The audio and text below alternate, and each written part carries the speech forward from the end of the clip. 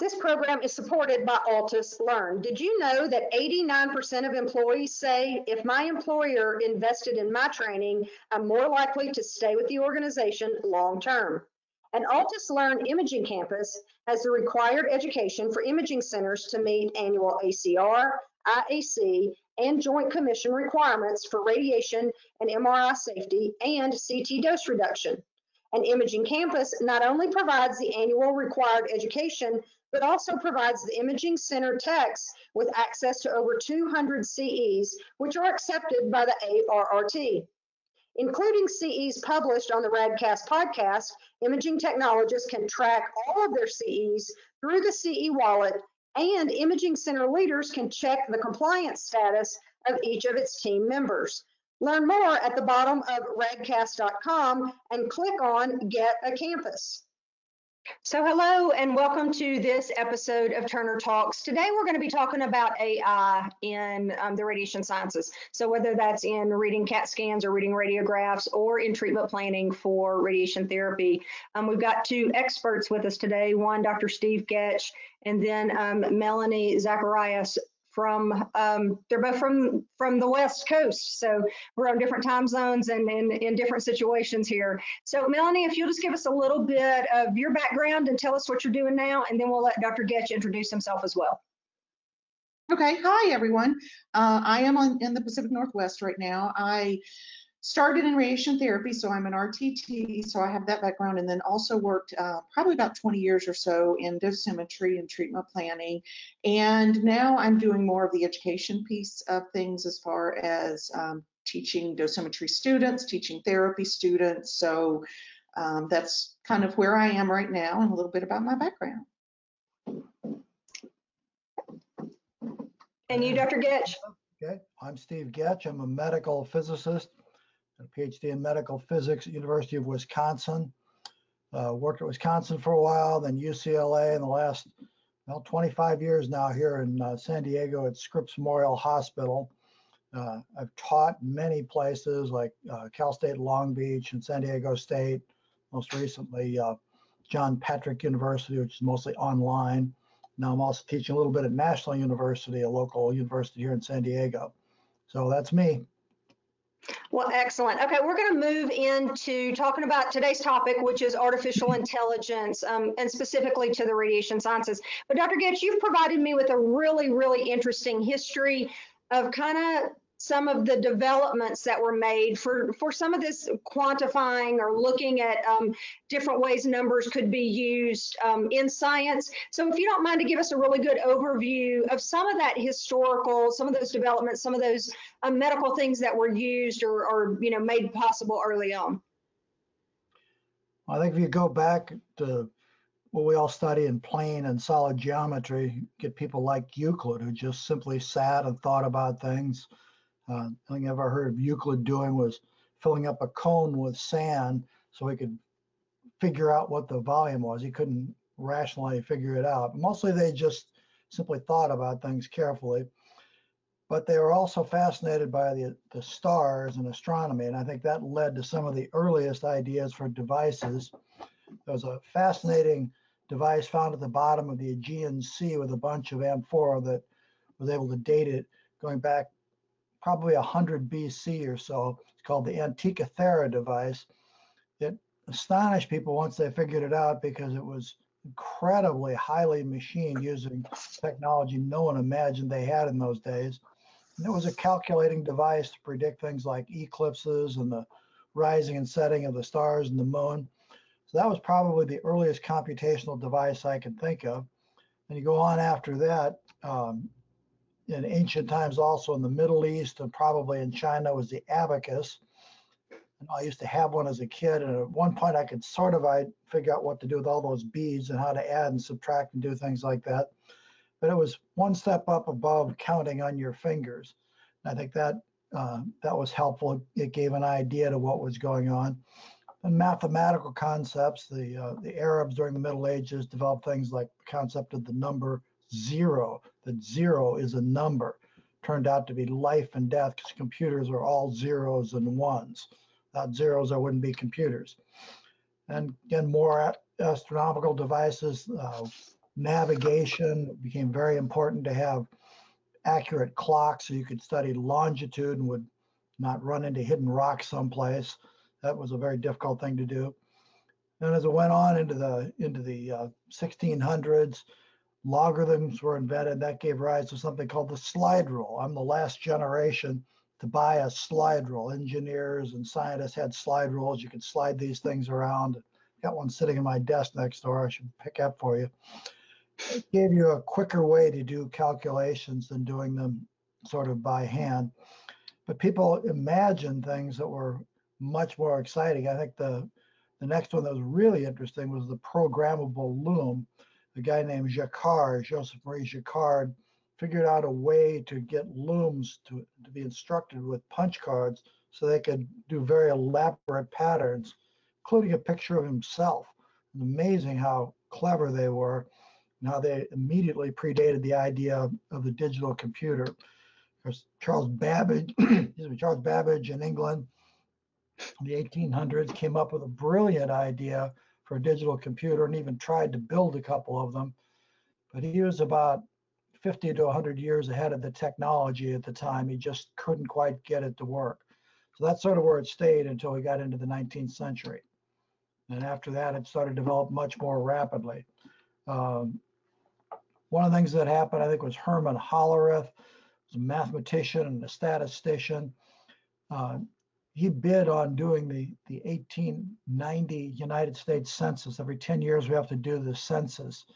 The 1880 census, they gathered by paper, but it took them 7 years to tabulate it. By the time they got the answers back, it was like too late.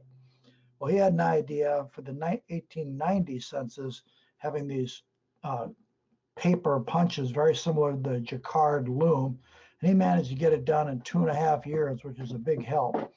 Well, ever since that time, the census is done very rapidly using electronic technology. So that was a really a huge breakthrough, the idea that you would have what they called punch card machines, which did some primitive sorting and calculating. Of course, the rise of banking led to the rise of gigantic check clearing houses. At one point in England and London, they had a room with 1,000 different accountants all trading checks back and forth at the end of the day, reconciling banks. People didn't think that was such a good idea. So there was tremendous demand built up in modern society. It's very, very dependent on money and exchanging money. People needed a better way to do that. I think the real revolution that came about was World War II. World War II was sort of a technology war. Yes, there were huge armies going back and forth and ordinary devices like, excuse me, like airplanes and artillery pieces and tanks. It was also a technology war. British figured out a way to crack the most top secret code that the Germans had. The Germans didn't know it. They protected it very carefully, tried not to let the Germans know this, but it led to the rise of an enormous need for computation on a real-time basis, which was another aspect. And people like Alan Turing, is one of the greatest mathematicians in history, began to come up with devices, first electromechanical and then programmable, that literally were digital computers. The United States had a couple of them also, did things like calculate trajectories for artillery shells. But by 1950, the modern digital computer was here. So that's when things really got started. So you mentioned Turing and him building that mega supercomputer that eventually to break down the Enigma code in World War II. Also, you've talked about the hidden figures, the women behind some of the aerospace, behind some of that exploration. Can you speak a little bit about some of these people as they entered into this computing, this computational world to kind of help solve problems for people? But these were the actual people that were developing these things. Well, it's interesting that now to us, a computer is something that sits on your desk or it's a laptop. But up until about 1950, 1955, a computer was a human. It was a job description like accountant or doctor or lawyer. Jim Watson, the chairman of the board of IBM, was very much resistant to the idea of calling these amazing new devices computers. Computers were not only were they people, most of them were women. It's like, why do we want to call our state-of-the-art thing a computer? It doesn't make any sense. If you go back to the turn of the century, Professor Alan Pickering at Harvard University hired a bunch of women. There were so many in his astronomy department at Harvard that they called it his harem. And they were just simply supposed to stare at glass photographic plates and very meaningly write down things like estimate the magnitude of stars. But as a Broadway play later described it, a lot of these women had a different agenda. They were scientists too. Some of them had master's degrees from distinguished universities. They weren't allowed to be professors, but they had brilliant insights. Some of the greatest insights in the early part of the 19th century, such as a standard candle to determine how far away stars and nebula were, all came from these women. The most impressive thing you can say about it is at least 4 of them have craters on the moon named after them. I think that's incredibly cool. But it continued on. NASA in the 1960s, there were really 2 different streams of people. There was a group at MIT that had computers there, and they were trying to calculate lunar orbits. And the main person that did that was a young woman who was in her 20s. There were pictures of her standing next to a computer output that's taller than she was. Then the other group that came out in the movie Hidden Figures was women, mostly black women, who backed up the electronic computers with hand calculations pretty much in real time. They were also vital to the manned space program and to the Apollo moon landing program. In fact, one of them just passed away. It was Katherine Johnson, passed away earlier this year at the age of 100. NASA eventually recognized her by naming a computational building after her. So they were very important in this whole program. So let's move towards where we are today now. And I know in my lifetime how much computers have changed. I know my kids, look at if my husband keeps everything. So we have a basement full of, giant towers and monitors and whatnot. But so just the way things have changed. How did we get from those rooms that had, they were just rows and rows and rows? How did we get from that to a laptop or even a phone that works, in some ways kind of the same way?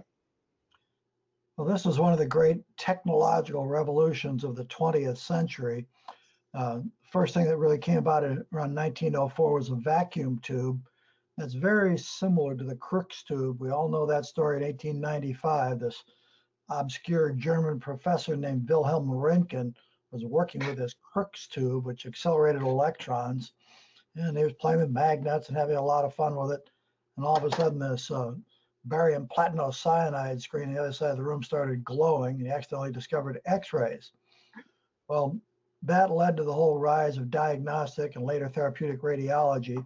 But meantime, those tubes were picked up by people like Nikola Tesla and Marconi, and they found out they would make very good radios. So vacuum tubes were really critical. The computers that were built in World War II, like the ENIAC and the EDVAC that were built at University of Pennsylvania and MIT respectively, those things were monstrous. They're the size of a modern house. They practically need their own power generating station. So the vacuum tubes were literally the size of a watermelon. That was not very practical. The idea that one of those would be in somebody's house is ridiculous. But I think things went on. One of the breakthrough disruptive technologies was the invention by 3 American scientists at Bell Lab of the transistor. All of a sudden, everything that this vacuum tube could do was suddenly shrunk down to the size of about your fingernail. It was these things called transistors. Literally everything a vacuum tube could do, a transistor could do, but faster, better, cheaper, and with less power. So that was an enormous leap forward, probably through several generations at the same time. That continued on, and the next step was the integrated circuit. Now, in some wizardly way, perhaps 1,000 transistors can be put onto a little plastic sheet that was 1 inch by 1 inch. And ever since that time, according to a rule of thumb called Moore's Law by a technological genius named John Moores, the computing power doubles roughly every 2 years. And if you double and double and double and double and double, well, I think all of us now are familiar with what a virus does when it doubles very frequently. It suddenly explodes. And that's what's happened. Computers have now gotten to be immensely fast, extremely small, and very powerful all at the same time.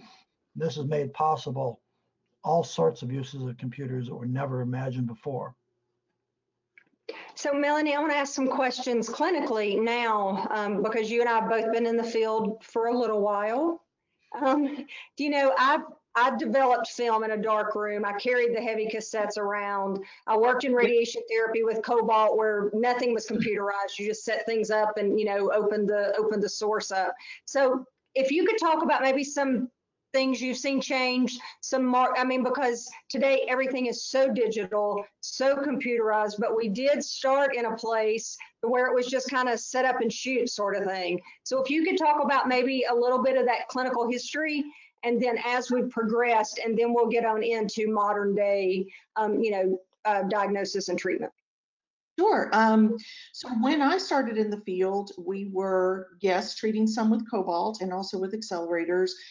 When I went into treatment planning specifically, we were using the old computers. We were doing the wire contours, you know, by hand, the whole deal, you know, doing 2D planning, which hopefully some of the guys watching know about that. You know, putting some beams on and, you know, maybe getting some isodoses out, hopefully, you know, the old printers everybody loved because they had the little, you know, colors that went back and forth. So everybody liked to watch those. So, you know, we didn't do a lot of imaging. We did, at that time, imaging was done, you know, you did the simulator with the KV, and then when you were on the machine, you did MV. I've told a lot of people that you had to kind of lean back and squint when you were looking at MV images because it's very hard to see any anatomy. We mostly used bony anatomy as our landmarks. Right. You know, those were kind of and those guys, it wasn't that long ago. It was about 20 years ago or so. So it wasn't like, oh, it was 1950. I mean, it was that recent. So, you know, what I say about our profession is we're always bumping up against the technology. You know, now we're able to do 3D. We're able to do CT sim, doing CT scans to localize where we're treating. We're not using bony anatomy as much. We have KB imaging on our machines. We have you know, the ability to do cone beam CT. We're starting to do MRI.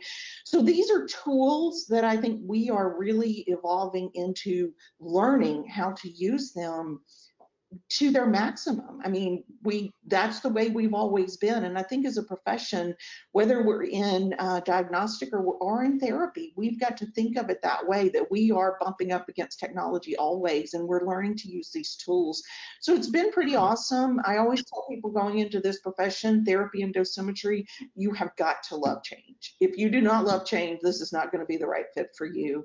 But that's kind of where our history has gone. You know, now we have record and verify. I know you were talking about, we just set it up and, you know, shot, and hopefully we were close enough. We used larger margins, but now, you know, we are able to do so much better imaging, so much better planning, you know, and that's not even talking about going into IMRT and VMAT for therapy when we're doing those kind of plans. Those have been maybe the last 10 years that kind of technology has come out.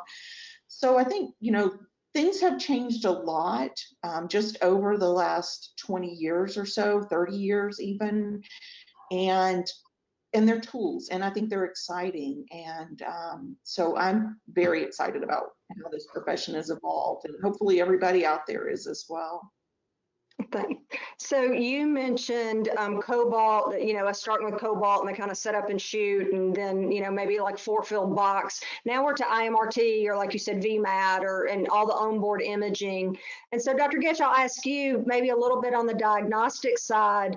Is that the equivalent of, you know, a PHS as opposed to, you know, ultimately get to a CT or an MRI or some of these new functional things? What's been that leap in diagnostic that we've seen in radiation therapy? I think actually going over notes for a course in diagnostic imaging. I'm going to teach radiation therapy students. So for the last few weeks on house arrest, I've been doing that. Everything started with film. The first person to actually expose X-ray film was Röntgen. In his studio, he happened to have film. He exposed film, and there's a classic photograph of his wife's hand showing her fingers and her big ring. She was aghast by it because it looked like a corpse. She said, "I have seen my own death." She wasn't very fond of it. But everything was based on film, and then the various additions like scatter screens and intensifying screens. I was in radiation therapy when every radiation therapy image was a 14 by 17. You'd do one port film a week, and that was supposed to tell you how the patient's field was being treated for a very, very long time. I remember going into the Radiological Society of North America, don't know exactly what year, would have been late 1980s, early 1990s. And somebody had an electronic imaging device that they were experimentally trying with radiation therapy. And they did something shocking. They took a picture of the field every day. And then they made a little movie.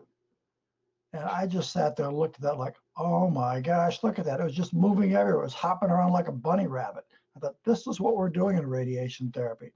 All these years, it actually is kind of funny. I know that residents at UCLA would get a film, and if they didn't like the film, they'd take more and more and more until they got a trophy level film. Then they would sign their name on and say, see, this is what we did.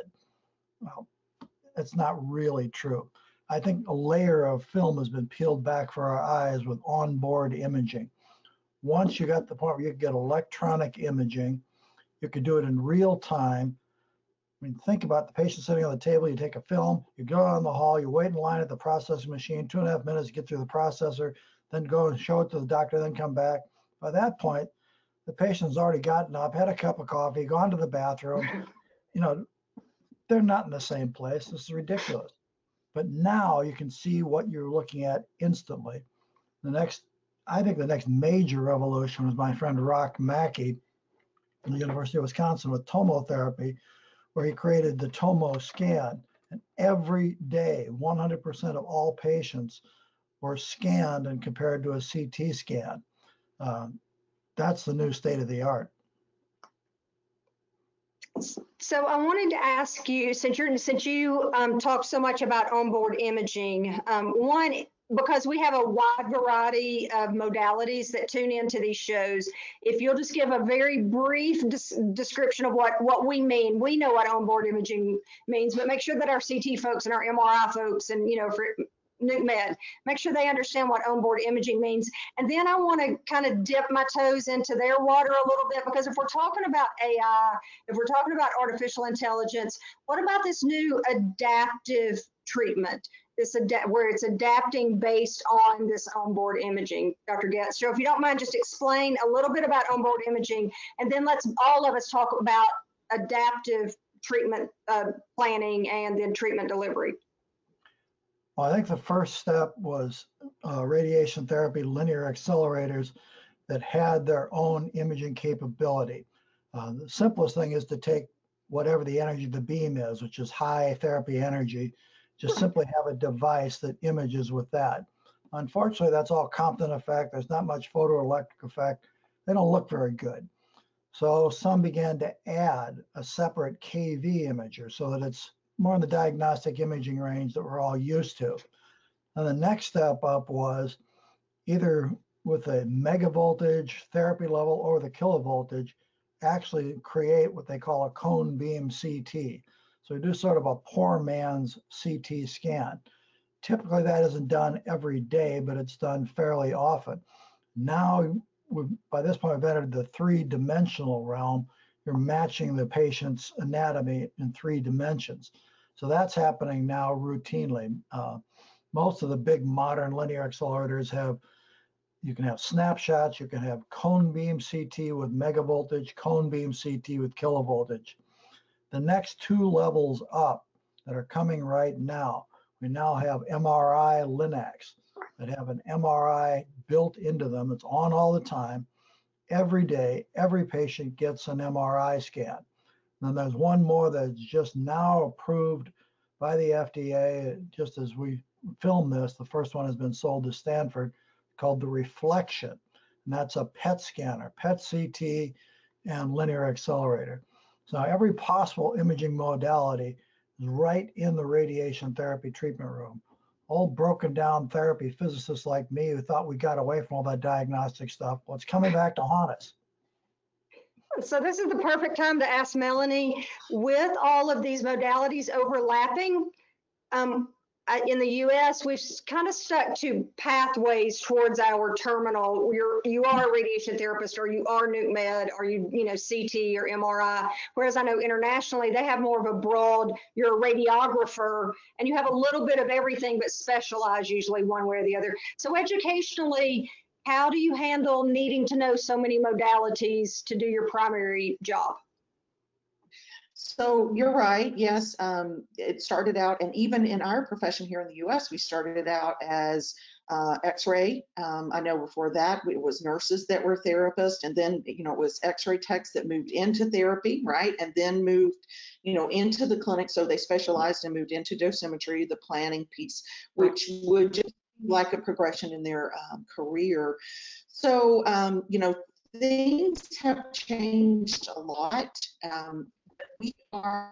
I will tell you what we are doing as educators. We are facing a dilemma because we are adding more and more to our education because we have to teach all these things. So we're adding more and more. We're adding more of the image-guided radiation therapy to the therapy programs.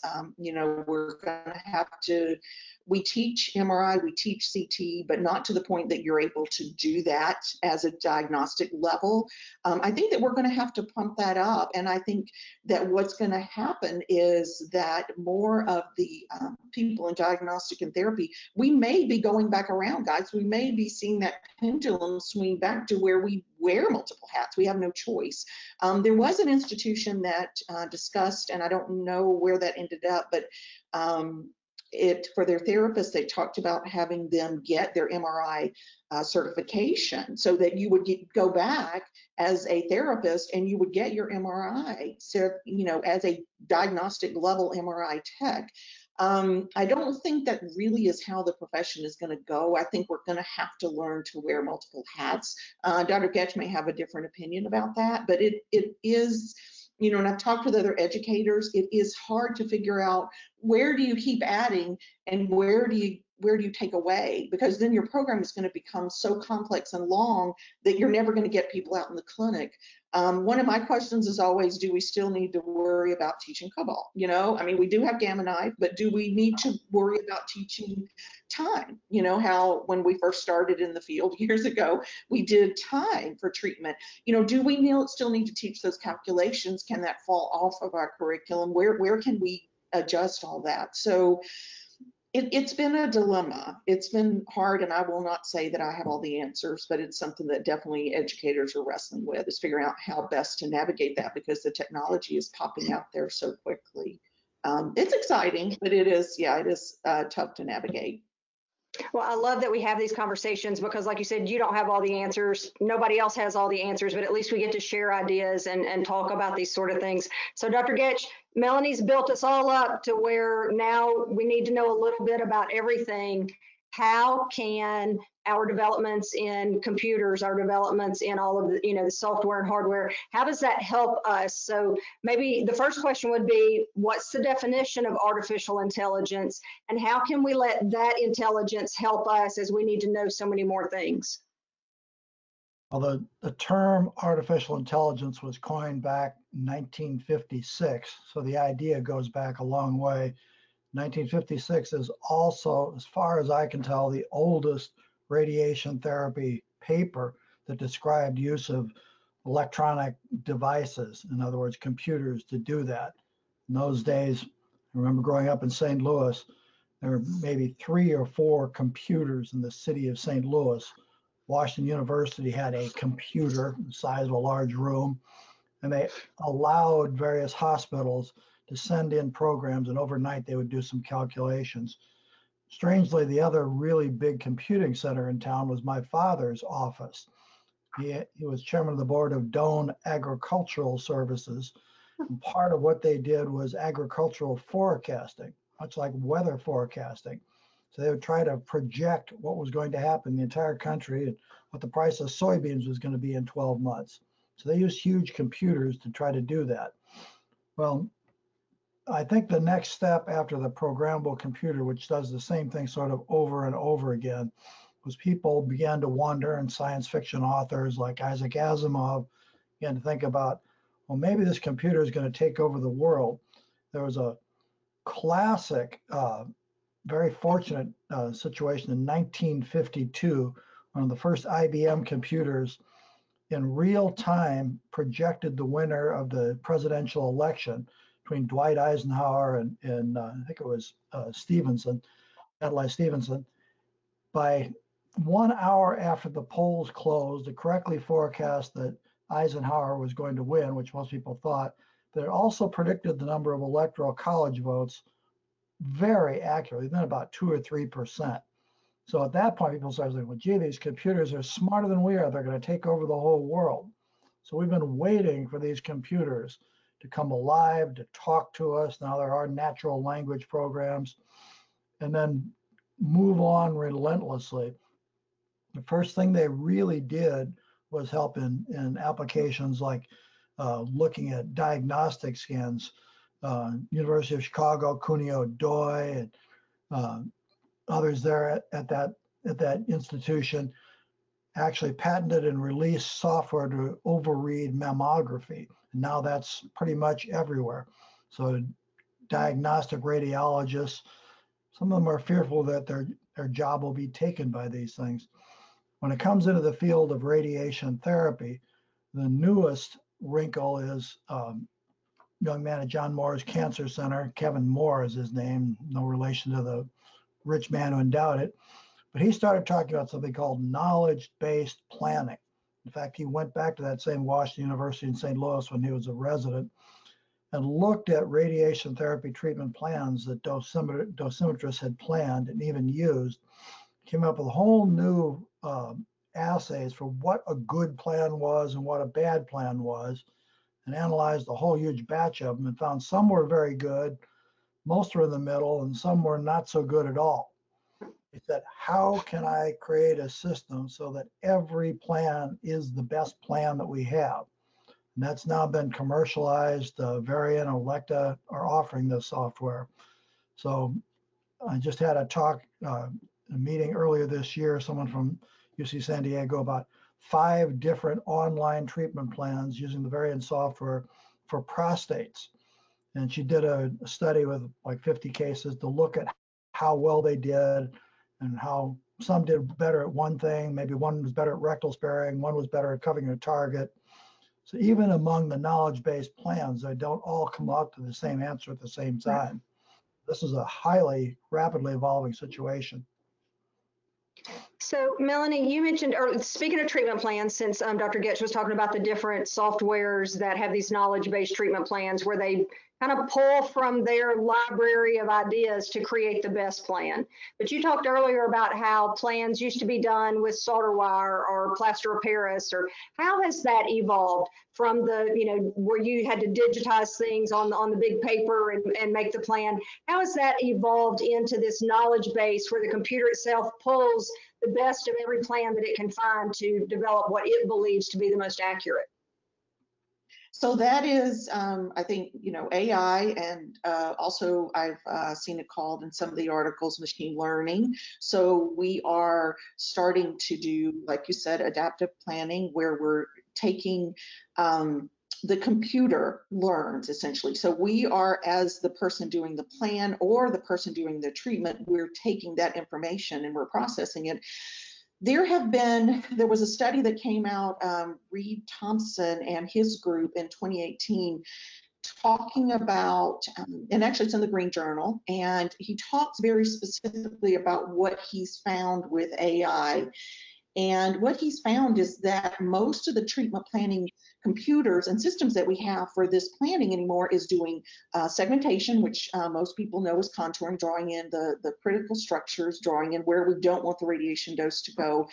So that's where we've kind of evolved with AI, that's kind of where we've started. Most people in the clinic, I think most dosimetrists in particular, would find that to be a useful tool. So we're happy as long as it's in that little box, right? It's doing our segmentation, get our contours for us. We get worn out from doing that anyway. But also it's doing things like now learning to create the best plan, like Dr. Goetsch mentioned, so that we're seeing, okay, well, we put that information is put in from the physician's prescription, and then the computer is doing the plan or evaluating the plan, which is where we started with computers, evaluating the plan to tell us if it was a good plan or not. And so that dose optimization piece of it, Thompson was talking about that we're starting to do more and more of that. And I think that's some of that is starting to make people in particular in our profession a little nervous, just because they're afraid that then they're not going to have a job doing this anymore. The other areas that Thompson talked about have to do with QA, which Dr. Goetsch might can discuss a little bit, but the actual system, the linear accelerators, the machines are doing the QA and spitting out information that, it would take hours for a physicist to do, or hours for a dosimetrist to do the QA. The other thing that he talked about is starting to develop with AI and machine learning is doing clinical decision support and also looking at outcomes on patients and predicting. You were talking about, Dr. Goetsch, how it was the computer was predicting who was going to win and what the electoral votes were going to be for Eisenhower. Now we're looking at especially big data, and we're starting to look specifically at, what might be the outcome for these patients. So it is starting to give us decision trees. It's starting to give us that kind of information. We are able, because of that, to, I think, more customize our treatment. So instead of, one size fits all 4-fill box, that we did for so long for prostate cancer patients, just, big, huge fields, we're now more able to customize our treatment for a patient based on what their diagnosis is and, their outcome. And, that I think to people is a little bit scary, and, they worry that maybe we're going to be taken over by this technology. But I think one thing that Thompson said, and I really am a fan if you get the opportunity, it's actually this particular article that I'm referring to is open access through the Green Journal, Estro. And if you get a chance to look at it, one of the things that he says in there that I think is very profound is that we have to, as a profession, whether it's radiation oncology, and he specifically talks about radiation oncology, but even in radiology, we have to do research to get to the point that we know how to use this technology as a tool. And I always encourage people in the profession to remember, this is a tool, and it's something that you want to, I think, take hold of, and for your patients, you want to learn to use this and use it as a tool, as opposed to thinking, oh my goodness, this is going to take over my job if it's doing machine learning and putting out better plans. I think we have to, and I've talked to a lot of people in the profession about AI because there is a lot of concern and fear. I think that we have to learn how to evaluate that information. I know that AI is learning to evaluate, but we have to learn how to use it as a tool and make sure that we know that we're doing the best treatment for patients. I just don't think fear has a place in all of this. I think that excitement has a place in all of this, and interest, and that is the way we as a profession, I believe, should look at it. And I like that point, and we'll try to find a link to that Green Journal article so that we can post it when we post this recording, so that people can go look at that if they want to, because I think that's important to remember as well, that you can't, you have to be knowledgeable, you have to be informed, you kind of have to take care of yourself as a professional, in that you kind of understand, that you do your best to understand these things that are coming along, because like you said, fear has no place as we change and move and grow. Dr. Goetsch, you mentioned earlier that one of the very first applications was the overreading of mammograms. And then here in this current crisis, we're looking at CT scans that'll pick up on respiratory viruses and things like that. So on that side, what role does AI play in overreading a mammogram, or how does it work in that it's specifically looking at even low dose CT scanning for lung cancer. How does the CT work? How does the AI part work so that you know what you're looking for, whether it's that, lung cancer or the breast cancer or a respiratory virus? I think what the whole point of artificial intelligence is that it's something that has a learning algorithm. You start off by getting maybe 1,000 mammograms that have been read out and it's agreed to, and biopsies have been taken, and you know exactly what the mammogram meant ultimately. Then you teach the machine. You say, okay, here's this, here's this, here's this. Don't worry about this kind of thing. Don't worry about that. You show it as many cases as you can. It begins to look for patterns. Ultimately, sometimes the student exceeds the teacher. It begins to be able to see things that maybe the human eye doesn't pick up. So typically in diagnostic radiology, mammo or chest CT for look at lung cancers, the radiologist does the first pass. On a second pass, the machine language or machine program comes through and looks at it and points out additional areas. Well, you might want to look at this. I mean, this goes back many years when I used to go out with a girl who was head of radiology in a department. She was a radiological technologist.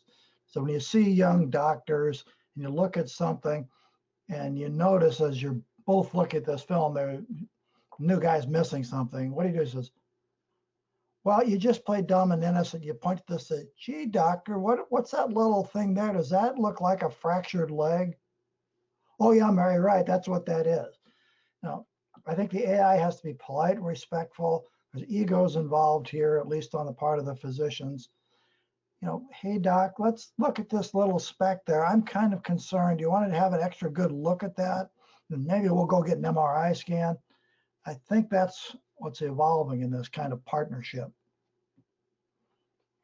So Melanie, I wanted to ask you, considering your work with radiation therapy students, dosimetry students, because you mentioned that some people are afraid of this technology because they're afraid it could take their job, or they're afraid of the unknown, I think sometimes is what it is. There are lots of studies out right now. They looked at physician burnout in great detail, and that these different AI capabilities could in some way reduce some of that burnout for physicians, whether it's in reading or double checking or over reading or whatever that may be. How do you see that in the therapist or dosimetrist or radiographer or mammographer or nuke med tech? How do you see AI or some of these new capabilities reducing some of that stress? Going back to your earlier statement about not fearing these things, how can this be used as a tool for making you better at what you do, or reducing your stress, or just making it an easier workplace, one that you're more confident in? Right. I think that what we're going to see is we will hopefully see that stress level there, and this very well because you've done some research on it.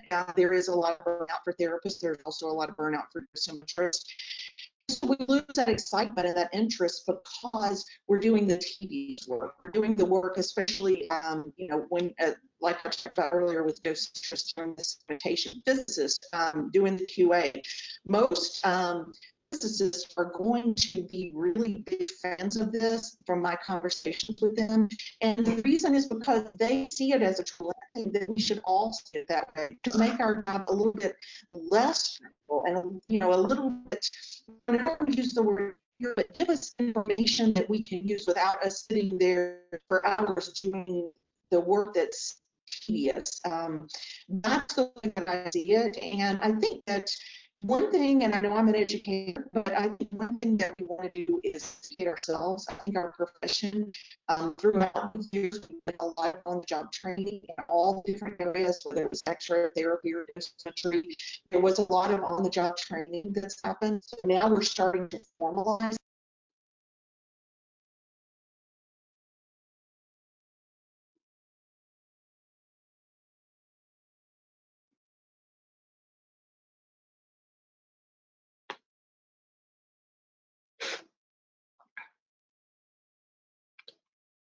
Melanie, I can't hear you anymore. Dr. Goetsch, can you hear Melanie? No, I think we may have lost her here. I think we're having a little bit of difficulty there. So while we're waiting on her, there you go. Hey, you're back. We lost you for a minute, Melanie. Can you hear us now? So Dr. Goetsch, I'm going to ask you, since Melanie was kind of talking about moving towards the future, in your presentation that you've done before, you mentioned moving really far ahead, and some of that was self-driving vehicles and some of these other things that sound a little crazy to us. What do you think sounds a little crazy in medicine? What do you think as for radiation therapy or for radiography? What do you think the future holds, and where do you think we could go with this? One of the things we haven't seen much of in medicine is robots. Robots are everywhere.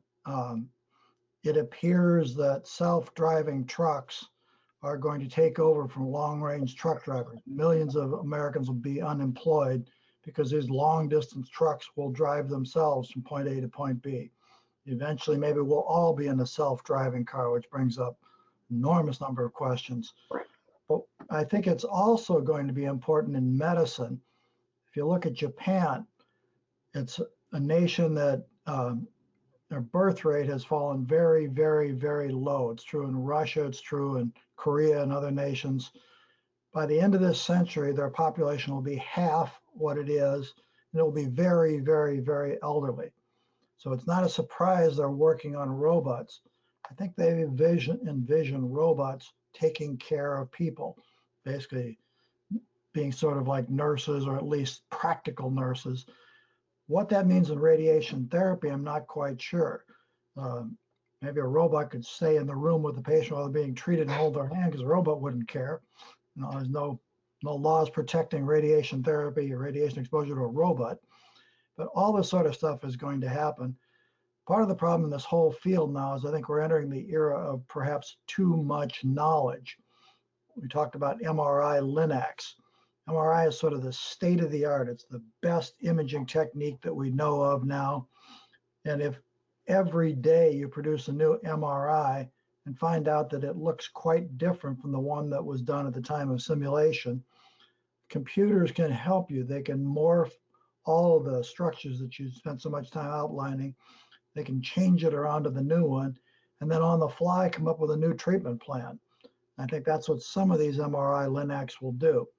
It makes the treatments very lengthy. You might be on the table an hour and a half or 2 hours. I don't think you're going to get reimbursed for replanting 25 times, but that's the era we're going into. There's a lot of questions, more questions than answers.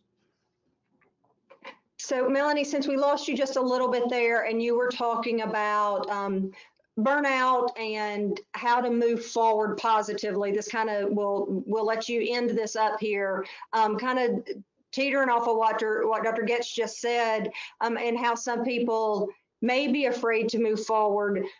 What ideas can you give us to look at this technology, to learn about it, and then to embrace the parts we need to embrace, but also maybe question some of the things we need to question? I think that you're right. It is important to question, and I will give you an example. Is I chose people out there, especially in the radiotherapy arena, about the New York Times article 2010 and what happened there, and what happened. If you look at, if you read through that article, there was a glitch in the system, and the file was taken correctly for the MLCs. So it was, the problem downstream was that there was a check by humans because we saw the technology. So I think that should be a question for us as we move forward, to use it as a tool, but still need about what's going on and computers.